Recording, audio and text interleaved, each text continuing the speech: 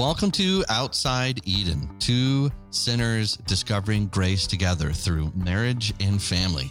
I'm your host, Jon Moffitt, pastor of Grace Reformed Church in Spring Hill, Tennessee, and I'm with my lovely wife of 20 years, Judith. We have 4 children from the ages of 6 to 18, and it's good to be with you here again, Judith. Hello. Podcast number 2, and we're just getting better as we go.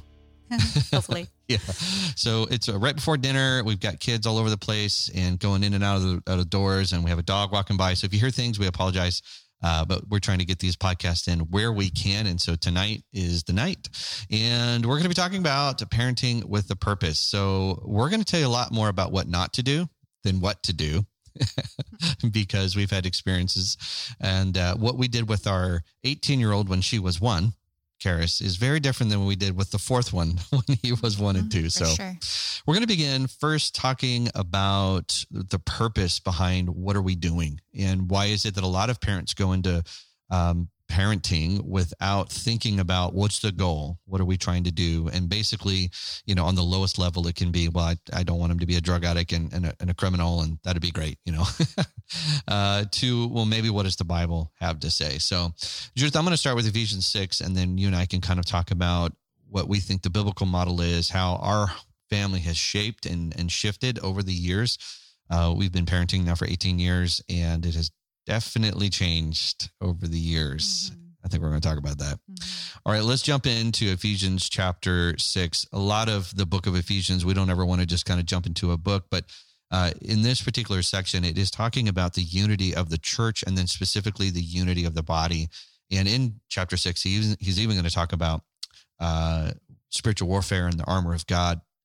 But specifically, he's just gotten done in chapter 4 talking about how there should be unity and harmony within the congregation. And congregations are not made up of individuals, but often they're made up of families. And so there's also family structure and how the family is to function in light of the church and in light of the gospel. So I would say, as I read these verses, you can't disconnect them from your identity as a child of God, identity as a citizen of his kingdom, and as a church member. All of that is a part of our understanding of these verses. So we would never want to just read this and just kind of disconnect it from its original sources and context, right? Mm-hmm. All right, so it says, children, obey your parents in the Lord, for this is right. So automatically within the structure of God's kingdom and his church, children are yet free in Christ if they are believers, but yet they still have a structure within the home, and that is to obey their parents.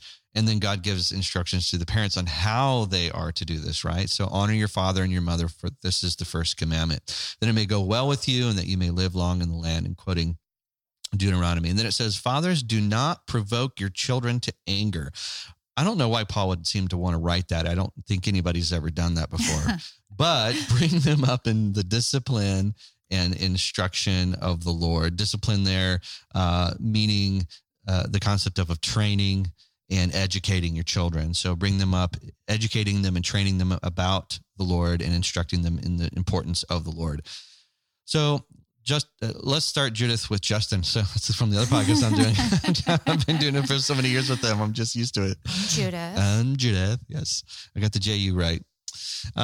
Judith, let's talk first of all about what kind of idea that we're being given here. You can hear the negative side that Paul is saying, don't provoke them.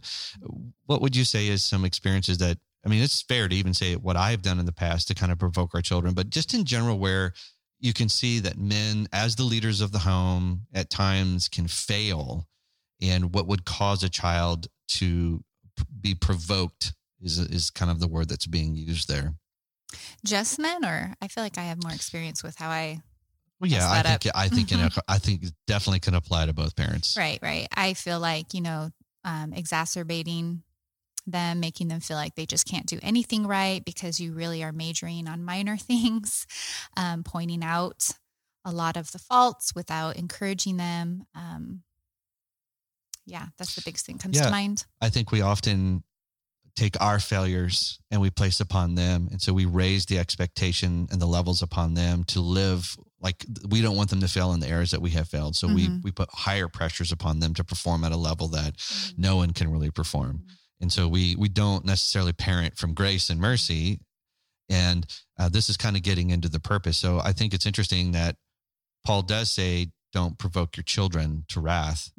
Also, I think sometimes we expect them to do things that we haven't prepared them for yet. So whether that be something as simple as giving them a warning before we ask them to do something, or what my first thought is we haven't fully been shepherding their heart in a certain area, yet we're expecting them to respond as if we have been.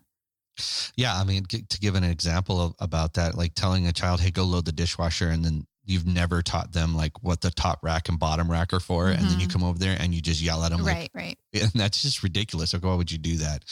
And sometimes as parents, we don't realize we're doing this. And that's maybe an extreme example. So, and then it says here to raise them in the instruction and the fear of the Lord, or the admonition of the Lord, to respect and honor the Lord, I guess is a way of saying that. And if you think about it, Paul is giving you the purpose of parenting here. That at times we don't really stop and ask ourselves, what am I doing? Like, what am I doing with this person? And I would say this is a failure of the church for many, many years. We have a growing number of families in our church who are, our church isn't very old, so we haven't had the opportunity to teach people how to parent yet. So obviously we're doing this podcast now. But when you think about purposing, like the purpose of parenting, like I'm just going to pick on myself here for a moment. Like, I don't think I ever really thought about what I was doing when I was parenting when we were little. Right. Yeah. I just wanted Karis is our oldest. I just wanted her not to be annoying to me and other people. I mean, that was, if I'm being honest, that was like the greatest. Don't embarrass me. Don't annoy me. That's right. Right. And be cute. And when you're not cute in a restaurant, now I could just remember being in a restaurant, because she was probably our most defiant, and which is great because she's going to be strong. And then she is strong in other areas. But I can remember being in a restaurant and I'm like, oh, she's going to do this. She's going to do this. She would die on that hill. Or for sure. Yeah. Or, don't drop that off of your high chair. And she would just look right at you and just drop it and just say, oh, what are you going to do about that? So, and as we grew older and we were so stringent about certain things because we just thought these strict rules and these regulations are going to change and shape our heart. And it's crazy, but as parents, we think rules aren't bad. We still have them to the day. Right. So there's a purpose for rules, and we'll talk about them in a minute, but the law can't change your heart. And so we kept thinking more laws would create a better heart, a softer heart. And it was like, I only just saw Karis get more angry. Same thing with Titus. Like, I don't think either of us really started thinking about our parenting until they were kind of a little bit, into the ages of 6, 7, and 8, where we're like, okay, this isn't working. So, yeah. So I would say now, hindsight, if we could go back and do it over, I wish we had this, because Judith, I'll let you speak into this. When you don't really have a purpose in what you're doing, you lose motivation. You just get exacerbated by things. Like you get overstimulated really fast because you're like, this person, this human being that I'm responsible for, I have no control over them. Right. And if you don't have your goal in mind, then it's hard to move towards the goal. So if our goal is just compliance, there's a lot that's being left behind there. So I think you're right. By having a goal in mind, and it has to be more than just compliance, that will really shape what you're doing on a day-to-day basis. Yeah. Yeah. So living in I would say if everybody without any instruction, so without there being any biblical or worldly instruction, the natural response of a human is to be safe and comfortable. And children create all kinds of unsafety and all kinds of uncomfortability, right? Yeah. And honestly, they are a mirror. And sometimes that gets super uncomfortable. We don't want to see how we are. And a lot of times we can see it in our children. It's true. Yeah. I mean, little Karis, man, she had a spark side to her. I mean, I'll just tell the story now, but I can just remember Judith calling me one day and she's like, you're not going to believe what was she, 3, 4? How old was she? I think she was 4. That was the bad year. She just clocked Judith right across the face. I hate you. She hates the story, guys. She's really sweet now. She's so sweet now. She needed Jesus. But if you don't realize at that moment, if you have a very strong-willed child, because Titus was very different from that. Titus, so they're 2 years apart. So our oldest son, I think he probably watched Karis get in trouble and was like, I'm probably not going to do that. He's also the peacemaker. So yes, he is the peacemaker. I didn't, unfortunately, I'm the second child and I did not learn from my sister's mistakes. That was a little I created them. But with Karis, when we don't have a focus and goal of where we're going, she just created an unsafe place and an uncomfortable place. And now I don't like her. I have to love her, and I technically do love her, but I don't like her. And so it's almost like you're going to be punished for how you made me feel versus you don't understand your heart and you don't understand what you're doing. And so there's a difference. So let's go, before we go into any more examples, let's talk about the purpose behind parenting, right? When Paul says that we're to instruct them and to raise them in the Lord, the ultimate goal is not perfectionism. It's not performance. God, if we think we've already been taught the law can't change the heart, so then we need to talk about the gospel. So I'm going to just kind of talk a little bit about the gospel. Well, not a little bit. I'm going to explain the gospel, and then we're going to connect it to parenting. But what's as those of us who are adopted by God and we believe in the gospel is the good news that according to God's command, one must perfectly obey all of his laws and everything that he does, because God's the one who created us and he set the structure in place. And obviously Adam and Eve came in and decided that they were bigger than God and they didn't want to follow his structure. And that was passed on to us. We still want to do that. Yes, God, we know what you say, but we're going to do it our way. And the good news, the bad news is that God says that it's not a little thing that you go against me in rebellion. It's a horrible crime. And there's obviously, if you think about just God's design of punishment for those who are under the law, it's a horrendous separation from him and torment forever. And so the good news of the gospel, that's all the law and the consequences against the law. The good news of the gospel is that because of God's love and kindness and mercy, he presented all of his anger and all of his wrath and punishment upon his son instead of us. And then he said, you do require to be in my presence. You are required to have righteousness. And all of that, which Jesus presented when he lived here for 33 years, he presented all of this righteousness. All of that is given to you by a gift of grace. And the question then becomes, well, how do we know if we know this? Well, we know this to be true about us. John says, if you believe. These things I write to you that you might believe and know that you have eternal life. It's important, and we'll get into this, Judith, as we go into our other episodes. It's important that we understand the difference between the law and the gospel, because as parents, we're horrible. And I know that someone requested this episode from us, so we'll talk about it, not today, but how do you parent from a law-gospel distinction?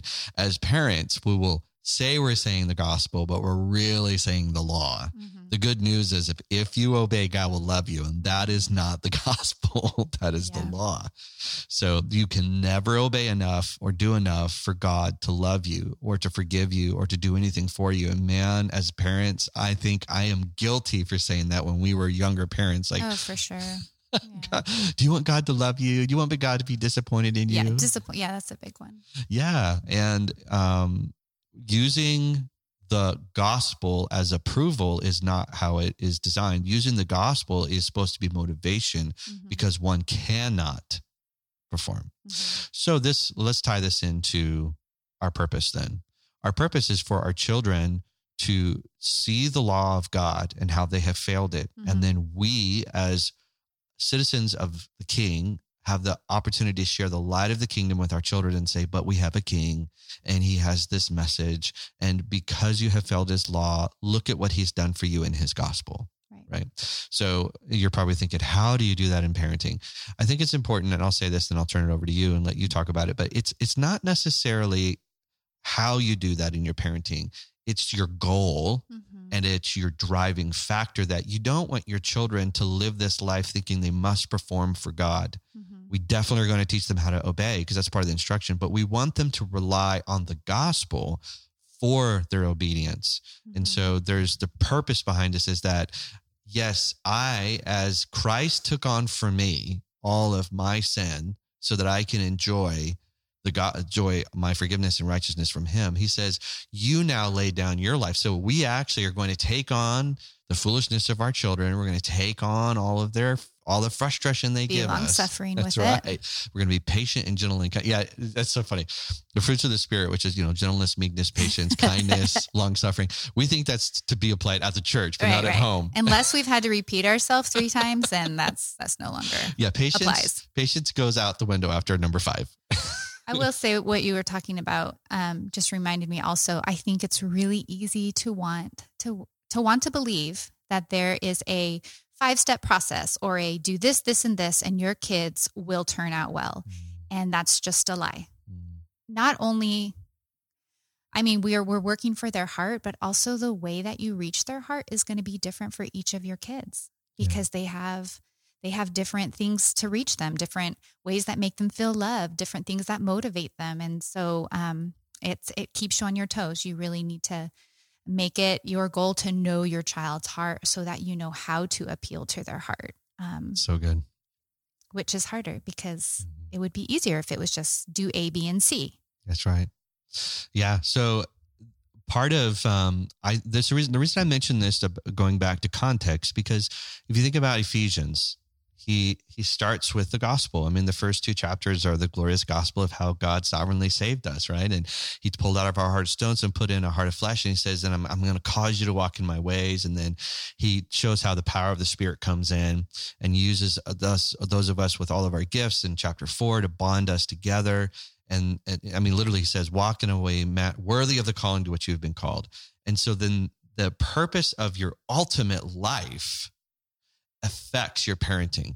Judith, I would say you and I, this has been a fun conversation for us lately, that it's more of us rediscovering our purpose in Christ and then saying, how does this affect our home?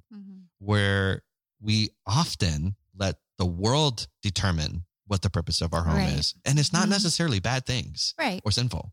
It's like, oh yeah, we're going to be drug addicts. No, it's like, we're going to have a home that's centered on happiness and joy. And part of that is vacations and sporting goods and acting classes and ballet. And we fill our life with really good things, but we are only fulfilling a purpose that is completely disconnected from our relationship to God.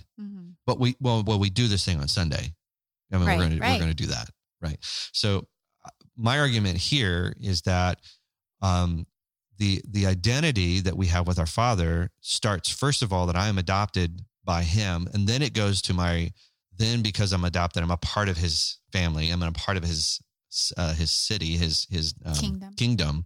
And so those 2 first identities drive all my other identities. Then from that, I have a local community, an outpost of people that I work together that are also kingdom minded. And that community is what influences and motivates me and keeps me on track to then love my family. So we reverse it. It's like God, marriage, family, then church is down there somewhere. It might be after entertainment and sports, whereas the Bible structured is my relationship with my God inside the kingdom, within the church, that helps structure. Because you'll notice it's at the end. Chapter 6, he's dealing with family at the end after he's already done with your identity. So your purpose as a child in the kingdom with your church drives how you function in the family. Right. And I might be getting ahead of myself a little bit, but I think just like we talked about in the last podcast, the church has been infiltrated by our culture. That's right. And how the value of the family really doesn't even exist. It's obvious things like TV shows where the dad is dumb and the mom is super busy, and the kids are all doing their own thing, but it is a constant attack on the family. And again, we'd be foolish to think that does not affect our own families. And if we don't want it to, we have to be purposeful every day to work against that, because it is everywhere, all around us, in good places too. Like you said, we want our kids to experience extracurricular activities. We want them to have good friendships. All of these things are good. But like we've talked a lot about in the past, you have to say no to something. So if you're saying yes to something, you're saying no to something else. So if we're saying yes to all of these things, we could very well be saying no to our family. That's right. No to growing closer together. No to teaching them that how valuable the family is and what we're there for. Yeah. Well, our kids are at an age right now where they're everywhere and all over the place. And we'll get to this in a minute, but we really value family time, specifically dinner time, because that's where we can all stop and have a legitimate, like, an hour together to talk. And which is very counterculture. It is. And it's go here, go there, we'll grab it. And there's just never a time where the family is together except for Christmas and birthdays, Right. And that's not a good rhythm, but we'll get into but even like last night, we had some emergency stuff come up with the church, and we were kind of contemplating it. And we're like, let's do it at 8:00 so that we still want to have dinner time, because it's like, it's been a crazy week. All right. So the purpose of it then, what helps motivate you and what keeps you centered and focused is it has to be something outside of your home, and it has to be greater than your own human desires. And I think we have to take on God's desire and God's purpose, right? So as Jesus says, seek ye first the kingdom of God, that becomes our purpose. And what motivates us and teaches us how to do that? Our local church, if it is a biblical local church. And then our family falls in line with that, where our family is to be training them at how to seek first the kingdom of God. But Judith, I'm going to tell you, I'm going to admit this right now. That's not been, we've always wanted to teach our children to love the Lord and put God first. But I don't think we've had a clear connection as we do, I think, now. I don't know how your feeling is as far as that. Like what the church is, the picture of it in that. The value of the kingdom of God in the church. Yeah. Yeah. Well, and I know we didn't talk about this before, but also, I mean, it can get turned around to where if church comes before family, then that can just look like serving the church constantly and still not getting that family time. That's and right. I think we have to be careful of that too. Yeah. I think if a church doesn't have a healthy understanding of, like, if a church does not have a healthy understanding of its members, then it can become sacrifice the family for the church. And right. And Jesus did definitely say that. And what he meant by that is sacrifice the attitudes of the family, meaning that let's say I'm still at home and my 18 or whatever, and my family doesn't necessarily have the same attitude towards God that I do, then there's going to be a separation in how I treat my life versus how they treat their life. That's not what we're talking about. Right. Where a church can basically dominate the family to where the family never spends time together because they're always doing church events. That's also a detriment as well. Thanks for listening to the first part of our series on parenting with a purpose. The second part of this, we're going to be covering what does it look like to parent with a purpose, starting from ages 1 all the way to 18, how that helps us and understand how to care for our children and our home. So you can stay tuned for that in the next episode. Thanks for listening.